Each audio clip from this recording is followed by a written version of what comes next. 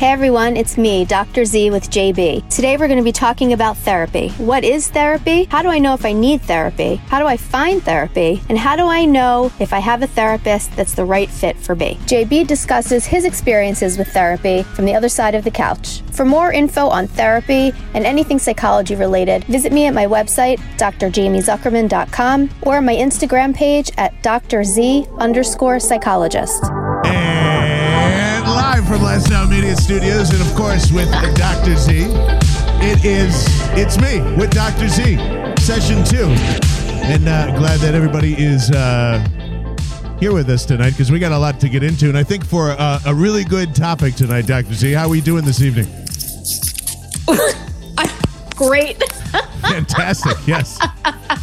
We saw some. We already have our first blooper reel. So we do. Yeah. No, I'm doing great. Thank you. How are you? I'm in a full dad costume. By the way, I don't know what day it is. I actually slept most of the afternoon and didn't realize what time it was when I woke up.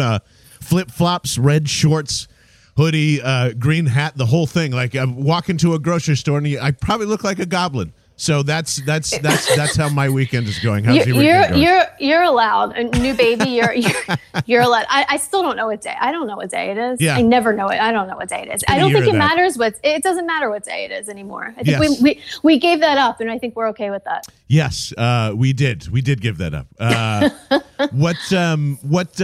Anything this week that I don't know.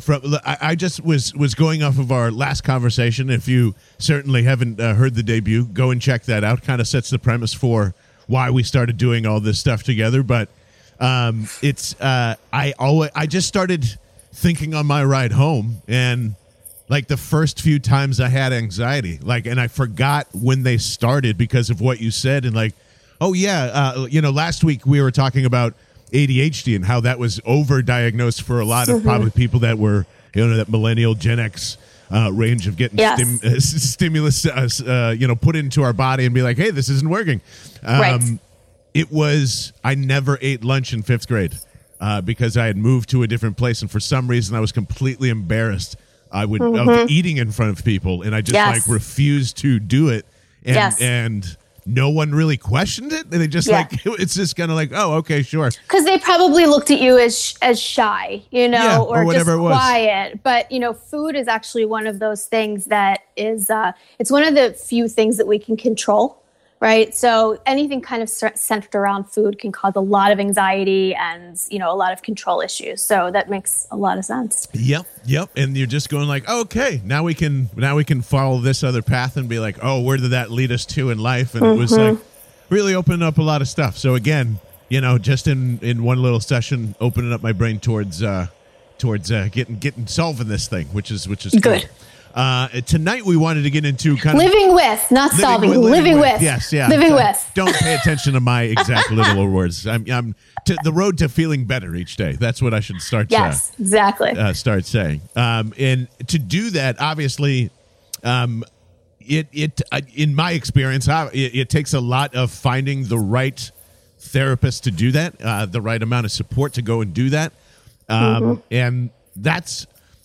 A lot of it's going to be centered around when can and when should you go to a therapist, and certainly on my side I have a lot of questions just in terms of how do you know you're at the right one? Are you how do you know this person's benefiting you that you're paying money to, and so on, and the access issues and things like that. But let's start with when is the right time to go to therapy? How do you know when to go? So. My answer is actually going to be backwards of what you may think. So first of all, there's never the right time to go to therapy. Anybody can go to therapy at any point in time. And to be honest with you, it's actually better to go to therapy when you're not in crisis, to go to therapy when you're not extremely anxious or extremely depressed, even though, yes, go, obviously. But the best time to actually go to therapy is when you're feeling okay, because that's when you are more likely to be able to focus, take in information, problem solve better, try new things, feel a little bit kind of freer, not as much, stuff taken. We talked about the pizza, right? Not as many slices taken up. So the best time to go to therapy is when you actually feel okay. And this is why I tell people when they're doing better, they say, I don't think I need to come in anymore. And, I'll say, well, here's why I think you should. And sometimes maybe every other week or something like that, or, what I call booster sessions, where they come in every 3 weeks or something like that. But that's the quote best time probably to come to therapy. Then I'll speak honestly then, because if I'm feeling good, I never would think to go to a therapist. Correct. So because we stigmatize mental health. We look at it as almost like reactive. We don't look at it as preventative medicine, right? So, we go to our doctors for checkups. We don't wait until something's wrong, right? We'll still go, something's wrong, but we go annually to the dentist. I go to the neurologist because I get migraines. I go every year, my primary care doctor.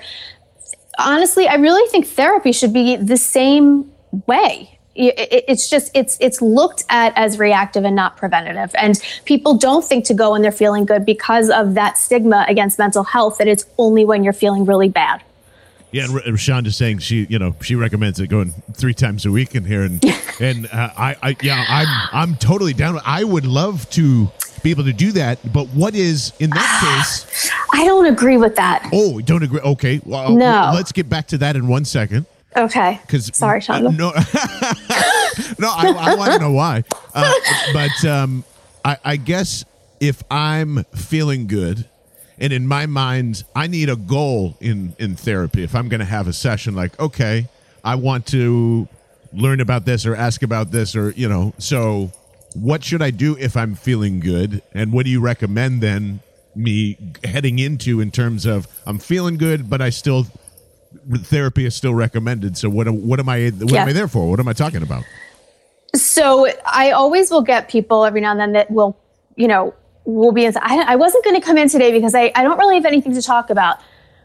100% of the time, it goes to something. Because here's the thing, right? Like, what's the definition of fine? I mean, I don't, right? It's like, it's so arbitrary. So there's always things to work on. There's always things you can do to, I don't like saying better yourself because that gives the wrong message, but there's always things that you can do to. Is that because it sounds like a life coach? Is that why?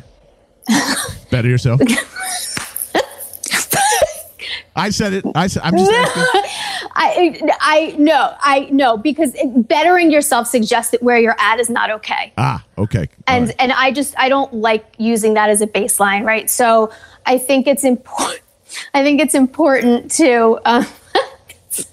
Sorry. I think it's important. It's my fault. I did it.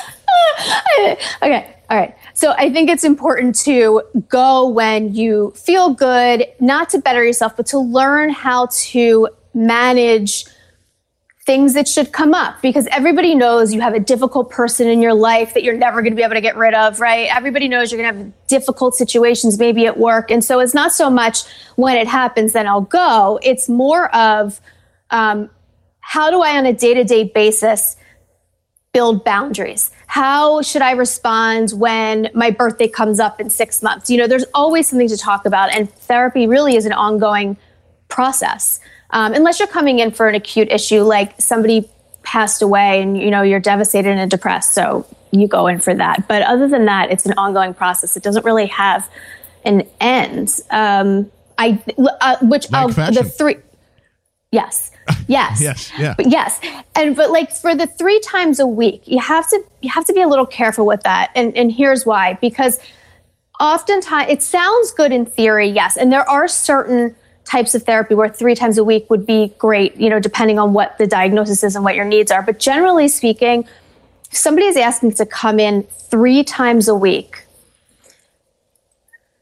ongoing, chances are there's some sort of dependency issue or this fear they can't do it on their own unless they have that check-in. And that may be part of the larger issue, why they're attracting certain people that they do. I am a big believer in the therapist knowing when it's time to kind of start to space it out, while keeping in mind if this person's coming in and they have kind of codependency issues or attachment issues, that sometimes keeping them in therapy longer than they need to is detrimental. So you have to be really careful with that. Oh, interesting. Okay. And thanks for everybody that were chiming in there, because we would good. This is why keep asking questions and comments and things like that, because this is what it's all about. I would have thought that's mostly a positive thing going forward there. I guess from my end, and this is, how do we know we've arrived with a good therapist? And this is, trust me, I'm sure that you are hearing this and being like, man, yep, I'm with John, because I've gone through 5, 10, whatever the number ends up being. You hear that story a lot. And I think personally, like, there's this, how do you identify? Because we're all new walking into this. I clearly thought, 3 times sounds great. That's it. Like, we're going on a lot of different things. So how do you know when you've arrived at a good therapist? How do you know you're getting good guidance, advice, however you want to phrase that? What are some good things to look for? So first, I always tell people that you must do your research. Ask other psychologists that that maybe you wouldn't go to, who they recommend. Ask people that you feel kind of similar to, or you have similar styles. Ask them who they see. Because there's a couple things. First is, you want to find somebody that specializes in what you're coming in with. Not, generally speaking, everybody who's a therapist treats anxiety and depression, but not everybody who's a therapist should be treating anxiety and depression. You have to know what, as a psychologist, you have to know what you don't know. So there's certain things that I will always refer out for. Could I work with eating disorders? Sure. Will I work with eating disorders? No, because it's such a specialty and I will do them a disservice. Substance abuse. Could I work with someone with substance abuse issues? Absolutely. Will I? No, because there are trained specialists who do that. So when it comes to anxiety and depression, even though it's more mainstream, you really want to make sure the person you're going to specializes in your particular type of depression. There's different types of depression. There's different levels of severity. There's different types of anxiety disorders. So severe OCD, even though I treat anxiety, I refer out for severe OCD. So you have to go to somebody who really understands what they're doing, what you're coming to them for. So psychologytoday.com is a resource where it lists tons of therapists, psychologists, social workers. And my advice to people always is, if you're using that as a referral source, call them. Interview them as much as they're asking you questions. I'll have people that'll say, before I schedule an evaluation with you, can I talk to you on the phone for a couple of minutes just to ask you a couple questions? Sure, of course. You are not tied to any therapist just because you have an evaluation with them, nor am I tied to any patient. If I have an evaluation with them, you can use it to refer them out. The second piece of it is you have to make sure that you kind of fit with the therapist. They could be the most amazing psychologist on the planet, but if your personalities don't fit, that's an issue. I will caution, though, and say that sometimes if the patient doesn't like the therapist, you have to kind of ask yourself why that is. Are they making you look at things you really don't want to look at? And so it's easier just to say you don't like them. That was my next question. Yeah. Or is it that you really just don't feel comfortable with them? But if you find that you've gone to a million therapists and you don't feel comfortable with any of them, chances are the issue more is with your level of comfort. Okay, so how do you get past that then? Because I know that there's some family members that I think do that all the time. So how do you? It's not that you would want to try and convince anybody, but how do you convince yourself, like, oh, that's me? It's not everybody I'm talking to. That might be me. So if you found that you go to 10 therapists in a year, so if I get a phone call and they tell me that they've seen 10 therapists in the past year, I have red flags that start to go up. And after talking to them and I do their evaluation, you're the best therapist I've ever had in my life. Another red flag. Because you shouldn't be saying that after the first session. It's the equivalent of going on a date with someone and telling them, you're it, I know, I love you, I'm going to marry you. It's the same thing. I've never been on any of those dates, by the way. Yeah, no, right, Not exactly.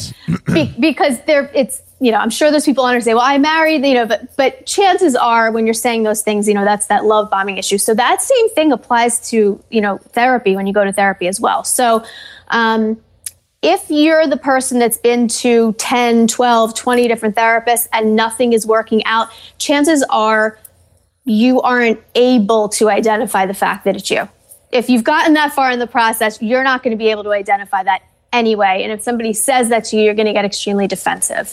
So I don't really have anything to say as far as helping them, because it's kind of inherent in the issue of, or the issue is kind of inherent in them, if that makes sense. Interesting. So yeah, that's a long road then for that person. Is yeah, right? I mean, yeah, and chances are it's not the therapist isn't the only person they're having interpersonal difficulties with. But yes, yeah, absolutely. So I know it might be hard if you've just like heard this and be like, oh man, that sounds like me. That's okay. That's okay. Find out what that thing was that was, you've been trying to do or avoid or whatever it is, because that might end up being your problem. And just as you say, a little chunk at a time. You don't have to solve exactly. the whole, try to solve. Find a way to cope with that immediately. Right. So all right, we've gone through all those different things, and getting to that starting point. Should we know if we need a therapist? Should we know if we need a psychiatrist, a psychotherapist? Like, how are we supposed to go, okay, this is what I need for my current, state of mind right now? So, typically, there are psychiatrists that do therapy, right? It tends to be a little bit different of a theoretical orientation. It tends to be a little bit shorter in nature. It's a little bit different. So it's not that psychiatrists don't do therapy. It's just very different training, and the length of training is different. For psychiatrists, therapy is shorter training. For psychologists, it's all their training. We get a small part of the medication aspect, enough to know what people are on and what it means, and things like that. But psychiatrists are for medication management. So when I refer somebody for medication, I refer to a psychiatrist. I know that people see their primary care doctors for psychiatric meds.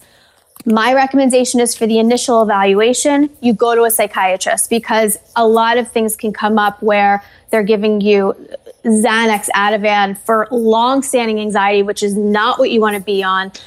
So I always recommend the evaluation with a psychiatrist. If you need something simple like, an SSRI, Zoloft or Wellbutrin, and just kind of this stable dose, and you're in therapy, I have no problem with my patient getting their refills from their primary care doctor.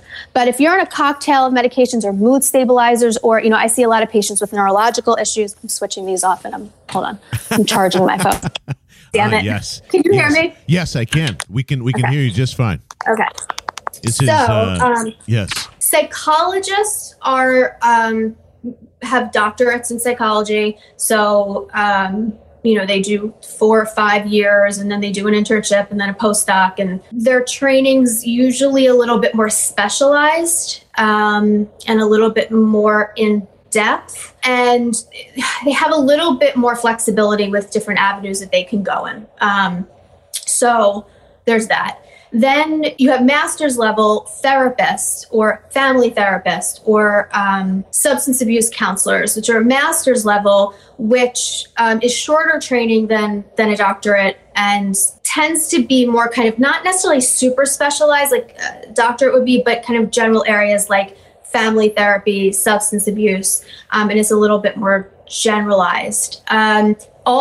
All psychologists are therapists, but not all therapists are psychologists. So that's kind of how I explain it to people. Yeah, that makes a lot of sense, and that certainly tripped me up over time. And because of, I think a lot of people just going back to, we aren't sure, one, if the therapist is good, two, if the diagnosis is right, and so like that might steer us in a direction which is going to lead us to a lot of not pairing up as well. So like it could be the case. I know we were just saying, hey, more than likely, and still agree with that, more than likely it's still going to be you, but make sure you're diagnosed properly as well. Like that, if you feel like you're going on this path where nothing in the world is helping, go back to your original starting point and be like, okay, hold on, do I actually have ADHD, and is it, Correct. I mean, there's so many times where I see people where they will come in and they'll say they've been diagnosed with, depression. and will treat it and they'll feel better, but they're kind of still a little, kind of blah. And, it gets misdiagnosed for years is dysthymia, which is kind of this mild chronic depression. And the reason why they don't know they have it is because they've always felt like that. So they have no reference point. The way that, and this is why you want to make sure you go to someone, they say they treat depression, make sure they really treat depression. Because if I treat somebody who has a major depressive episode, right, and then they're kind of out of that, but I see that they're still kind of have this dichotomous view of the world, and their energy levels are typically lower than they want them to be. There's a discrepancy between what they want to do and how they feel. If that's still persistent, usually you're kind of looking for more of this dysthymic quality, which is called double depression when you have both. And that gets overlooked all the time. And so people go through life kind of feeling like they're walking through mud, and sometimes when they get put on medication, they'll come in and say, I had no idea. I had no idea I could feel like this, or they have social anxiety disorder, but they're being given Ativan because they have panic attacks. Well, they're not panic attacks. They're anxiety episodes because you're freaking out because you're eating in front of kids that you don't want to eat in front of. Right. There's a difference. And I have a question really quick on that because you just said two different things. And I want to make sure that I've had panic attacks then and not, what was the other thing that you had said before? Just an anxiety episode? There's anxiety attacks and there's panic attacks. Anxiety attacks are, if you find yourself worrying so intensely that you cannot focus on anything. It's like looped thinking, right? It just doesn't stop. Nothing you do is helping. You can't concentrate. You almost feel depressed about it. Whereas a panic attack is a distinct period, usually lasts, let's say, like 5-10 minutes, where it comes on suddenly. It's more of a physical reaction, whereas an anxiety attack is more of a kind of worry emotional thing. Good. Yeah. So like that's my definition: a worry and emotional thing. Like you. Almost like you're cycling how am I going to do that? How am I going to do that over and over again, right? And it kind of creates it. Okay, yeah. No, I wanted to make sure thank you for acknowledging definitely panic attacks, at least for me. Yeah. So that's you'll know if you've had a panic attack. You'll know. That's what I tell people. The key difference between an anxiety attack and a panic attack is I don't even bother saying what the anxiety attack is. If you have a panic attack, trust me, you'll know. Yes. Yeah. You'll know. And sometimes you're not. No, you think you're dying. I'm going to tell a story about my first panic attack that I didn't know was a panic attack. So I am sitting in a press box, the Eagles press box, the first time I'm actually allowed in there, trying to ham it up with all these national reporters and all the like this, and all of a sudden I just feel suddenly sick, like overwhelmingly sick. It's the first time I'm on air at 94 WIP. It's like, and I'm pumped up. Like, I'm so excited because like I finally reached a major goal of mine and all this other stuff. And you're third quarter of the game, and I just assume I was like, oh, I haven't eaten that much. So I go get a pretzel, and then like I almost throw up all over everybody in the middle of the press box. I'm like, I got to get out of here. I end up on the Orange Line in Philadelphia. If you're familiar with that, it's the subway system that takes us all the way to and fro with all the rest of the drunkards that are watching Eagles football and the rest of that. So like I'm sitting in the middle of a sweaty mess where it smells like armpit and booze on my way to the radio station, and I'm meeting everyone basically there for the first time. Like the producer, the engineer. It's after an Eagles game, so the entire staff is there. And I'm just like sweating profusely. I have no idea what's going on. I feel it's like I'm. I don't know if you ever seen like Varsity Blues, but like I feel like I'm the big fella that's going through concussion syndromes. I'm like, what is going on? I was like, did I hit my head? I was like, what? And like it just keeps pumping. Now it's an hour before I'm on the air. Now it's 30 minutes. Now it's 20, 15. 10. I can't get rid of it. Suddenly I just go to the medicine cabinet, assume it's like a migraine or something. It comes on, it goes away 2 minutes right before I go on the air. I do my thing, I get through it, and I go, oh wow, I got really sick. And it just passed and it went through, and it wasn't the full on, it feels like a heart attack, but it was that first version of it that I just dismissed immediately and didn't even think it was anything. So that's what it feels to be like in a panic attack. And if you feel like that, you probably have anxiety. So it's you break out in a cold sweat. You can have the feeling like you're having a heart attack. Some people don't. Some people get violently nauseous. The one thing I will say is that if you're having a panic attack, you absolutely will not die. You can't die from a panic attack. You may feel like you're going to pass out, and your body's actually doing the opposite of what it would involve for you to be able to pass out and die. Yes. So that's not going to happen. And I say that with 100% certainty. You will not die from a panic attack. In the moment, I know you feel like you're going to, but you won't. So that's very different than an anxiety attack. Very, very different. Very much so. And appreciate you explaining the differences there for sure. And getting back to our discussion on just basically overall, how do we know where a good therapist is, and how do we know which one is a good fit for us? The accessibility part, there's a ton of misinformation, in starting out, I think, but there's just nowhere I feel that people can just go and get therapy, and it feels like you can walk in and it's not a problem, or like maybe you don't have as much funding to go and sit down every single week. Like what should people do in that case? Do you have any recommendations for that? So with the pandemic, obviously access became, initially access became easier because we were allowed to do telehealth, and there were certain kind of ways you could work around state licensing issues. Like I can only see people telehealth through Pennsylvania, in Pennsylvania, but there's things you can do around that. And so there were certain organizations that let you do that. I did not, but other psychologists did. So it gave you avenues to find mental health providers. However, mental health providers during the pandemic became completely overwhelmed.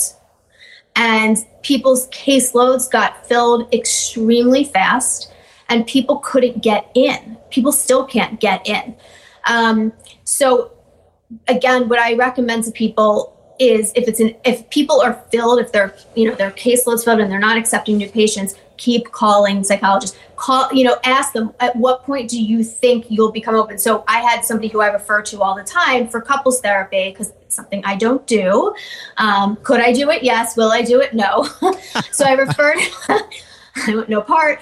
So I refer out for that. And so she let me know she's not taking patients, and she's right. This can change in a heartbeat. So just keep asking. So you're never annoying us if we're not taking new patients, and you really want to keep calling and seeing if we have availability. Ask if there's a wait list. So if I'm not taking anybody, I will put people on a wait list.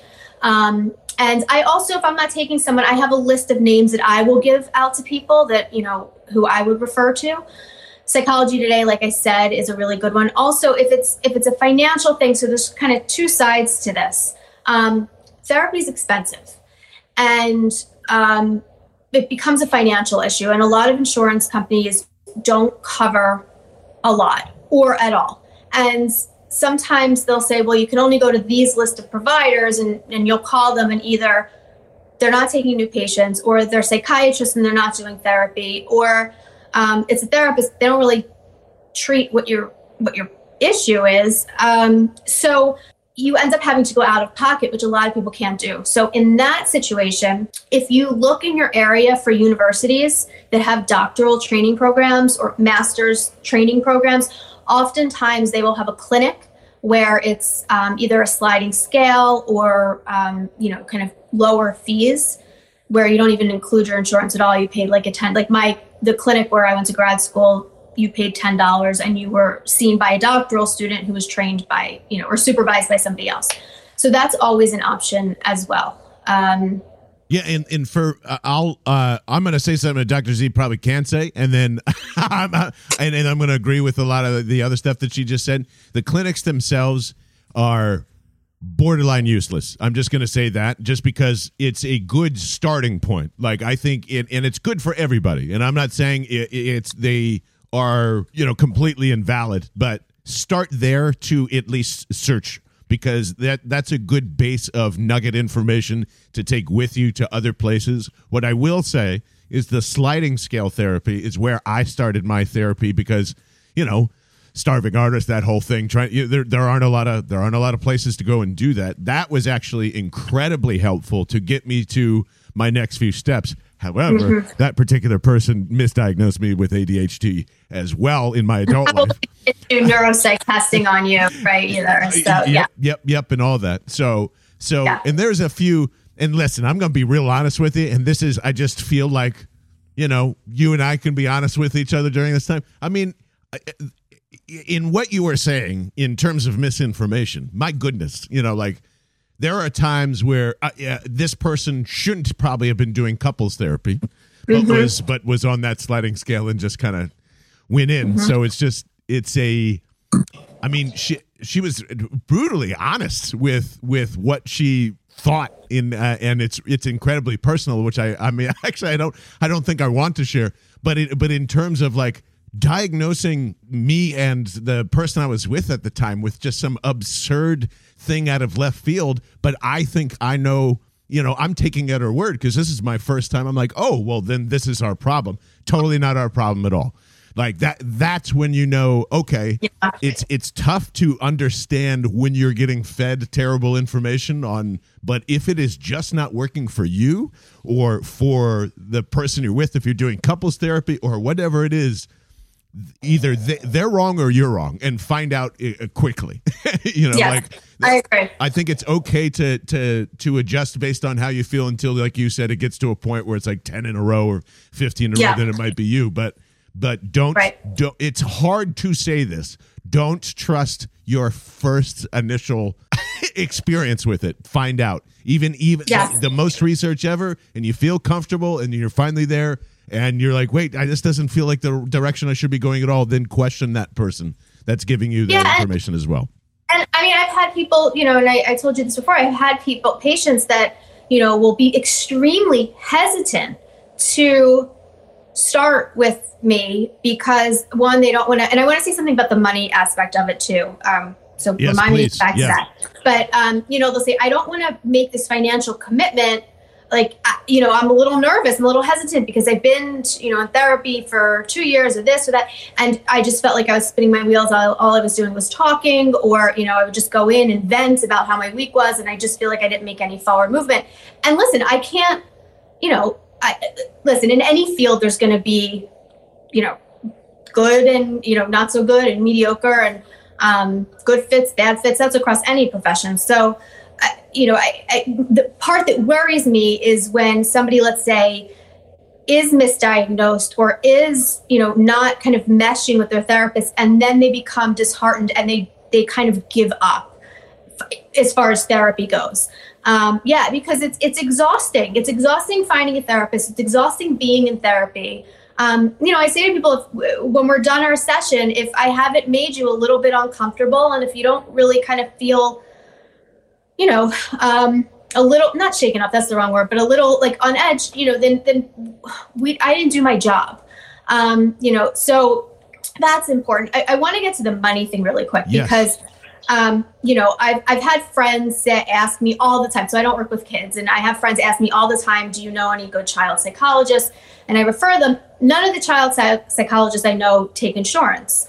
I don't take insurance. And to be honest, most psychologists I know don't. And I want to explain why a lot of psychologists don't. It's not because we just want your money.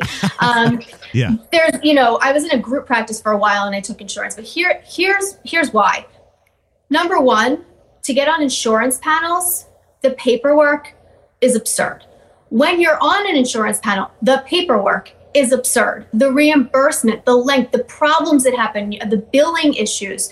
But the biggest thing is, this was a long time ago, psychologists, mental health wasn't part of insurance. And so eventually we were. And then what happened was reimbursement rates started, dropping. And Right. so what you end up with is, having to see double the amount of patients, right, to be able to feed your family. And so it becomes an issue of I hate saying business wise, but you have to make a living. And so a lot of times insurance companies will reimburse psychologists for, one time they reimbursed me by accident instead of the patient. And for a 1 hour evaluation, they reimbursed me $14. Oh my God.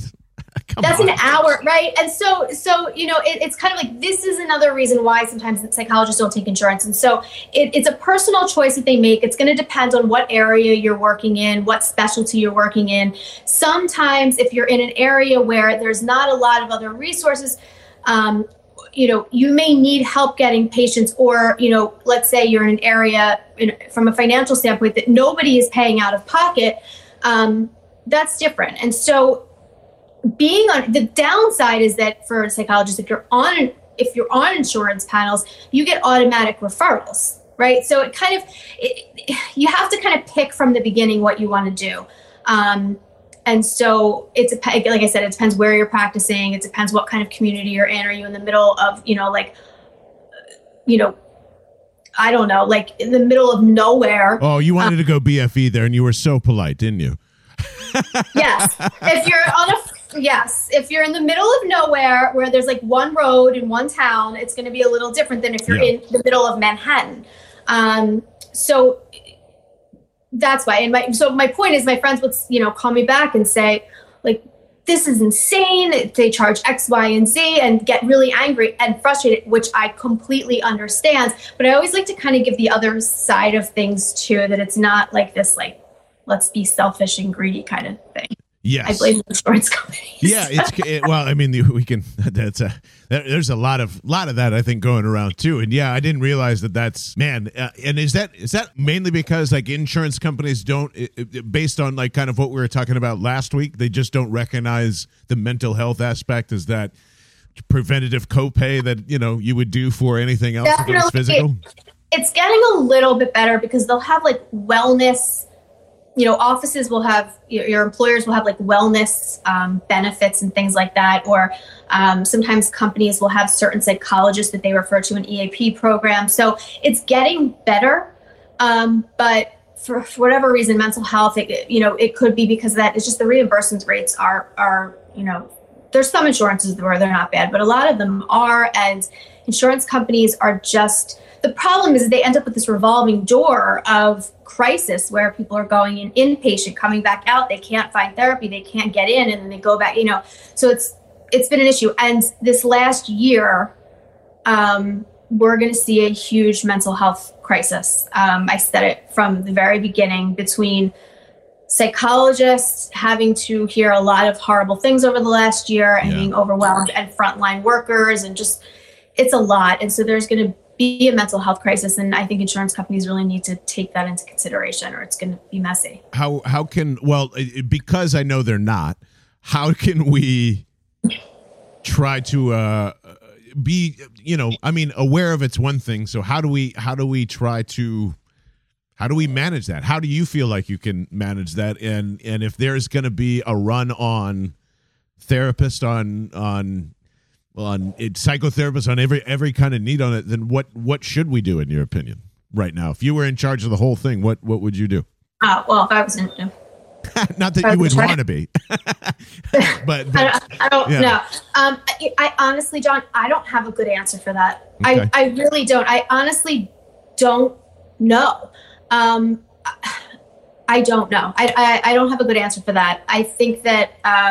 Well, I only ask because my next question was like, is there, and I'm talking to people that don't even feel like they have the $20 to spend a month, a week for whatever. Is there anything right now in terms of there is self-help, et cetera, et cetera? Yeah. Yeah. So there are therapy clinics that will take people pro bono, meaning they don't have to pay. There absolutely is. You just have to find them.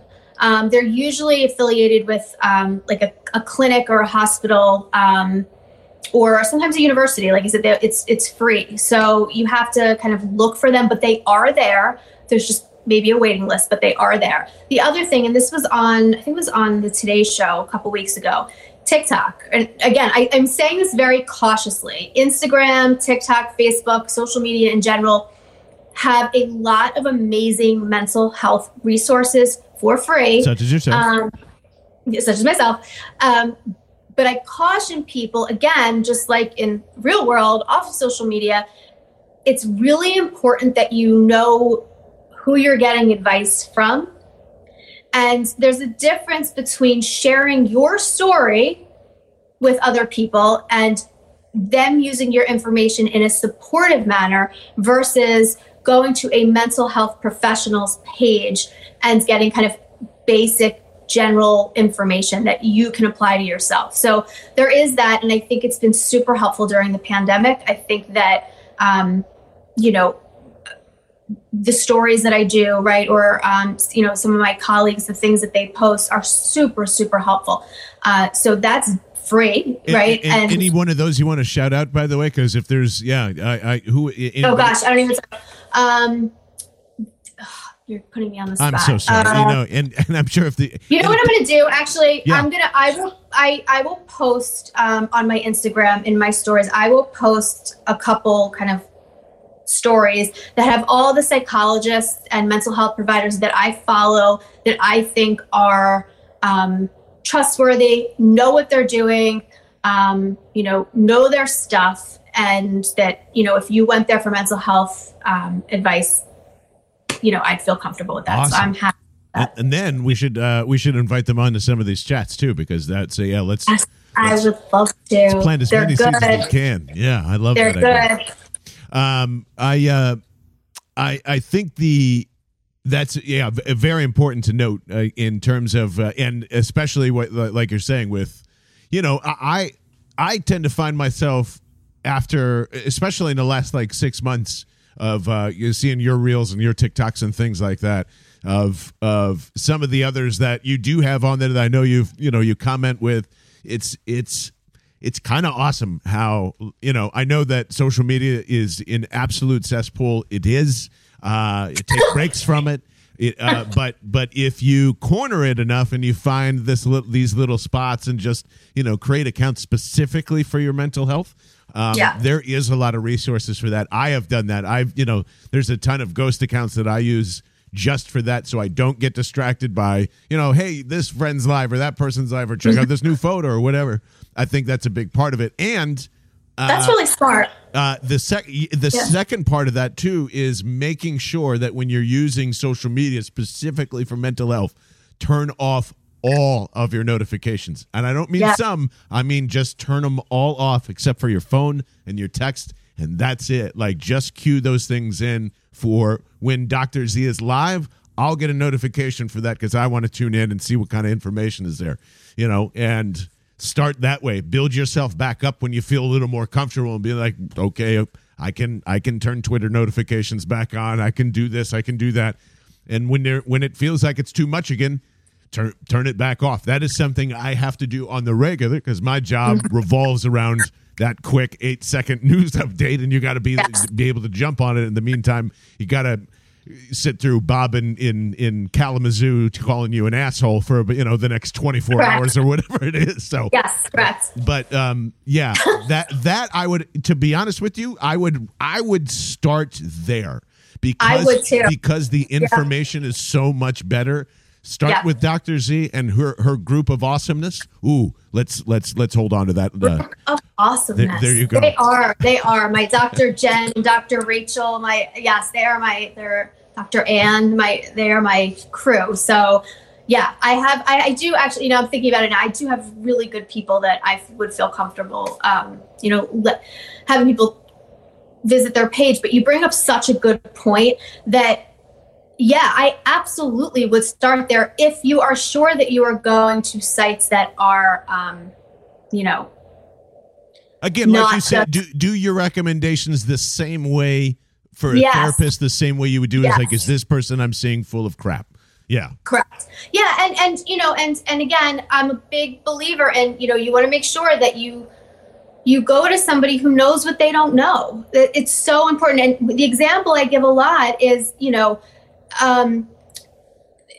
So I see a lot of women mostly who are in relationships with, partners who are extremely toxic or have narcissistic traits. They don't call it narcissistic personality disorder anymore, but we'll just say that just for the sake of saying it. Okay, I'm going to come back to that in another episode. Yeah. So, if you go to couples therapy, or you're in therapy by yourself and your therapist isn't aware of the extremely subtle nuances of narcissism, which are very easily glossed over if you don't know what to look for. And it's not your fault. It's not your area.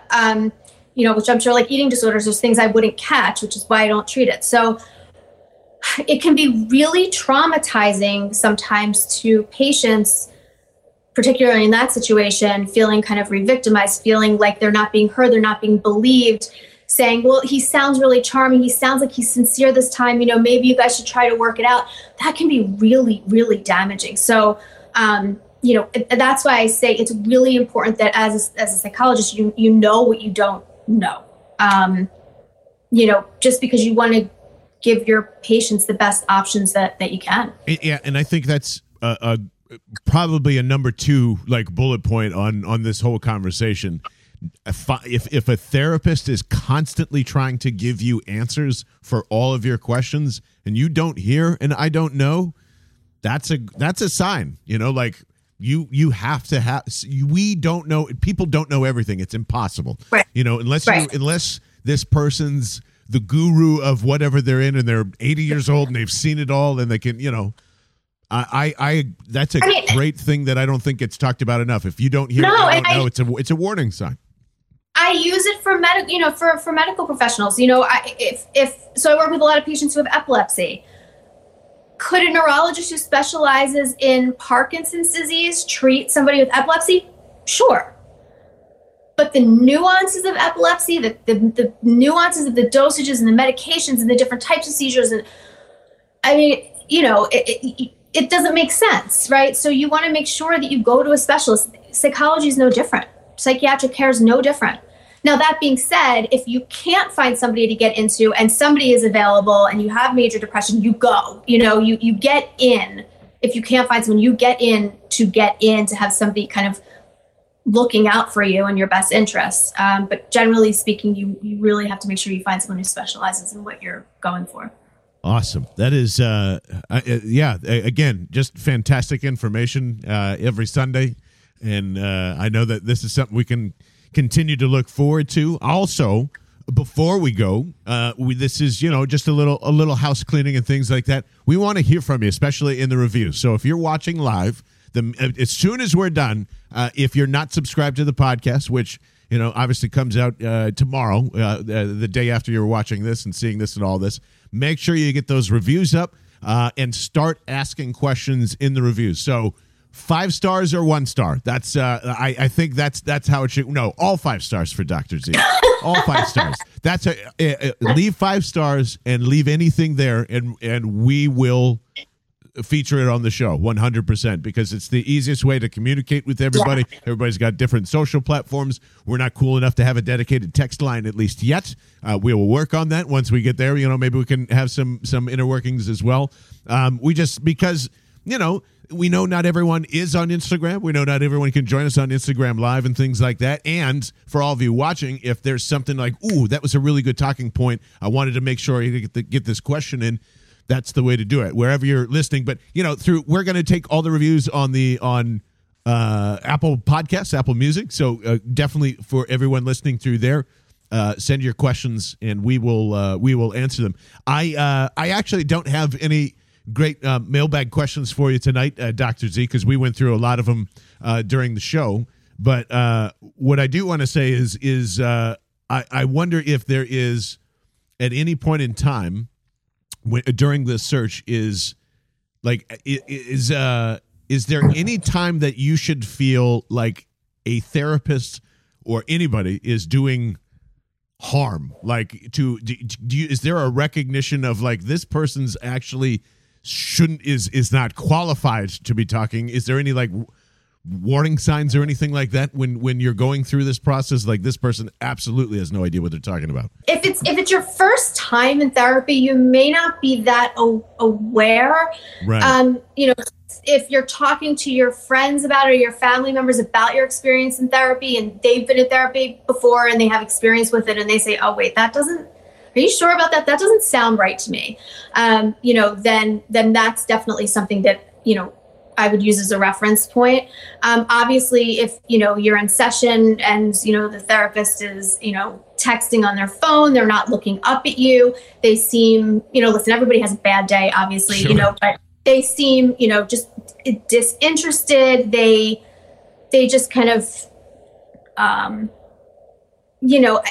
it's very difficult, because I would say if you feel that you're kind of being judged, but then again, that could be something with you and not them, and your misperception of people judging you. It could be a social anxiety disorder thing. So, it really comes down to, is it a good fit? Because the truth is that even if, worst case scenario, let's say they have zero idea what they're doing, right? Even if you have, worst case, if you have a good relationship with them and you at least have the ability to, quote, vent, and, maybe you're not doing specific behavioral strategies for X, Y, and Z, but you have somebody to connect to, you have somebody who is kind of looking out for your best interest, monitoring your symptoms, making sure you're safe, and you have that connection, social support, we know, is the number one predictor of progress. So if worst case it's social support, fine, Well, then I've got a free idea for your awesome group. I think that just occurred to me. It depends on if this next question goes well. Am I, as a patient, allowed to talk to that therapist and agree, can I record this session? Is the patient ever allowed to record their session with their therapist? So, yes. Even if they got permission, et cetera, yeah. It depends. There's different state laws and different ethics codes for different states. So it's going to vary. I've never actually had anybody ask me that. And the only time I've ever done anything like that is if I'm doing some sort of like mindfulness exercise or guided meditation or something like that. I can record it for them and give it to them. But if somebody asked me to record it, I've never had that question. I don't know how much of a fan I would be of that, just because, it's not HIPAA compliant, and God forbid somebody gets your phone. Certainly. You don't want that. So I would maybe just ask them, they could take notes. I could give them notes, or, bullet points, headers, things like that, a review after each session. Sometimes I give people coping cards where it's like a big index card, and it'll have, well, this was, I guess, was before you could write it in your notes section, but, wow. But I would, I would give coping cards where they could just like put them in their pocket, or, and it was kind of the highlights of the session or things that they wanted to remember, but not personal information. I think that's dangerous to kind of record it. And I agree with you after, hearing that answer. But maybe your awesome group should just have continue to fill in more awesome people. Like, if there are, obviously, like, I trust Dr. Z with everything, in terms of in her field. So I want to know who she thinks is the best of the best. And you guys just keep creating a list that's, is this person good enough? Is there anyone in your community that checks everybody besides, I know the health board does that stuff, but is there a group of other therapists and psychologists be like, we're not so sure about this person? Is there that type of board that exists? So you have to pass this. You have to pass a national board. It's a test, right? And then you have to pass your state boards.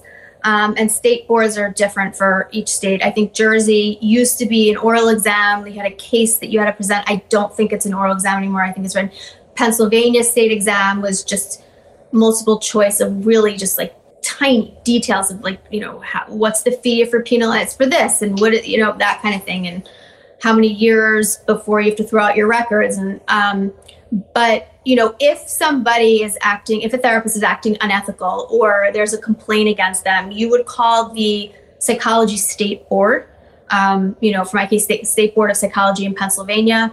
And you call, you make a complaint. They contact you. I don't really know how the process goes, thankfully. But Yeah. But one of the things that you do is when you go to a therapist, if you go on your state's board of psychology, or I don't know what it would be for a master's, but if you go on your state board of psychology, you can pull up the therapist and you can look at their license and see if it's active, see if there's been any issues, see if it's been inactive for a while, if it's been revoked. So you do have access to that, and you always have the state board of professions to make complaints to. But they're kind of the governing body, let's say. But okay. As far as someone checking in to make sure they're doing their job, not really. It's Okay. more kind of the other way around. Well, that's something I'd love to work on together as a long-term project. Maybe we can just kind of have this big list of people and we'll knock it out state by state. And when I'm an old man, we'll have it all covered for us. I think that'll be the bee's And we'll knees give for everybody. coping cards. Yeah, and coping cards for everybody. Yeah, coping cards, and these people don't stink at their jobs. Right. That'd be a good list. Dr. Z, I appreciate it as always for being live for us and for giving us as much information as possible, and just something that we can kind of take with us to start our week every day. And the funny thing is, we were just like, maybe we'll do this every other Sunday, and we do our first one. Like, no, we got to do this every week. This is good. There's too many questions. Yeah. There's too many things. So again, go subscribe to wherever you listen to your podcast. Leave us 5 stars and a review and your Apple Podcasts, and we will get to as many questions as possible through there. Dr. Z, anything that everybody needs to be aware of this week coming up with you at drjamiezuckerman.com? drjamiezuckerman.com. There you go. Yep. No, nothing specific. Just enjoy your Memorial Day weekend and don't go too nuts. Yeah, right. Yeah, no, I don't have anything new to report. Just have a great, safe, fun weekends. Yes, and now that things are, everyone's getting vaccinated, call an Uber. Just be safe. It's okay now. Get somebody to DD.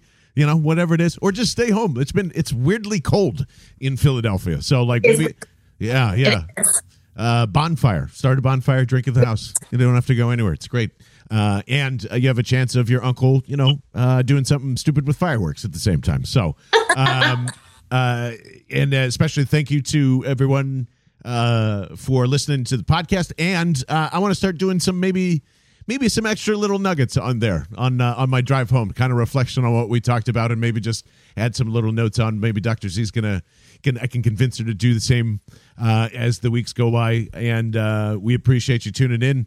That'll do it for us. For Dr. Z, I'm John Barchard from Last Out Media. If you ever need resources for your podcast, if you're a streamer, if you are somebody that is trying to excel and get your business out there and a little more heard, stop spending advertising dollars on radio and television, all that other stuff. You're the TV now. You're the radio now. Make your business boom. You're NBC. You're the whole radio station. And if you want to learn more about that, go to lastoutmedia.com or just hit me up in the DMs as well. Dr. Z, we'll see you next week. Thank you so much. Thank you. Thank you. Of course. And maybe we can see a couple of phones fall next week as well. It'll be a good omen.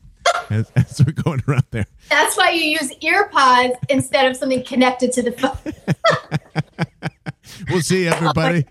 It's everyone have a good weekend. Bye. Bye, everybody.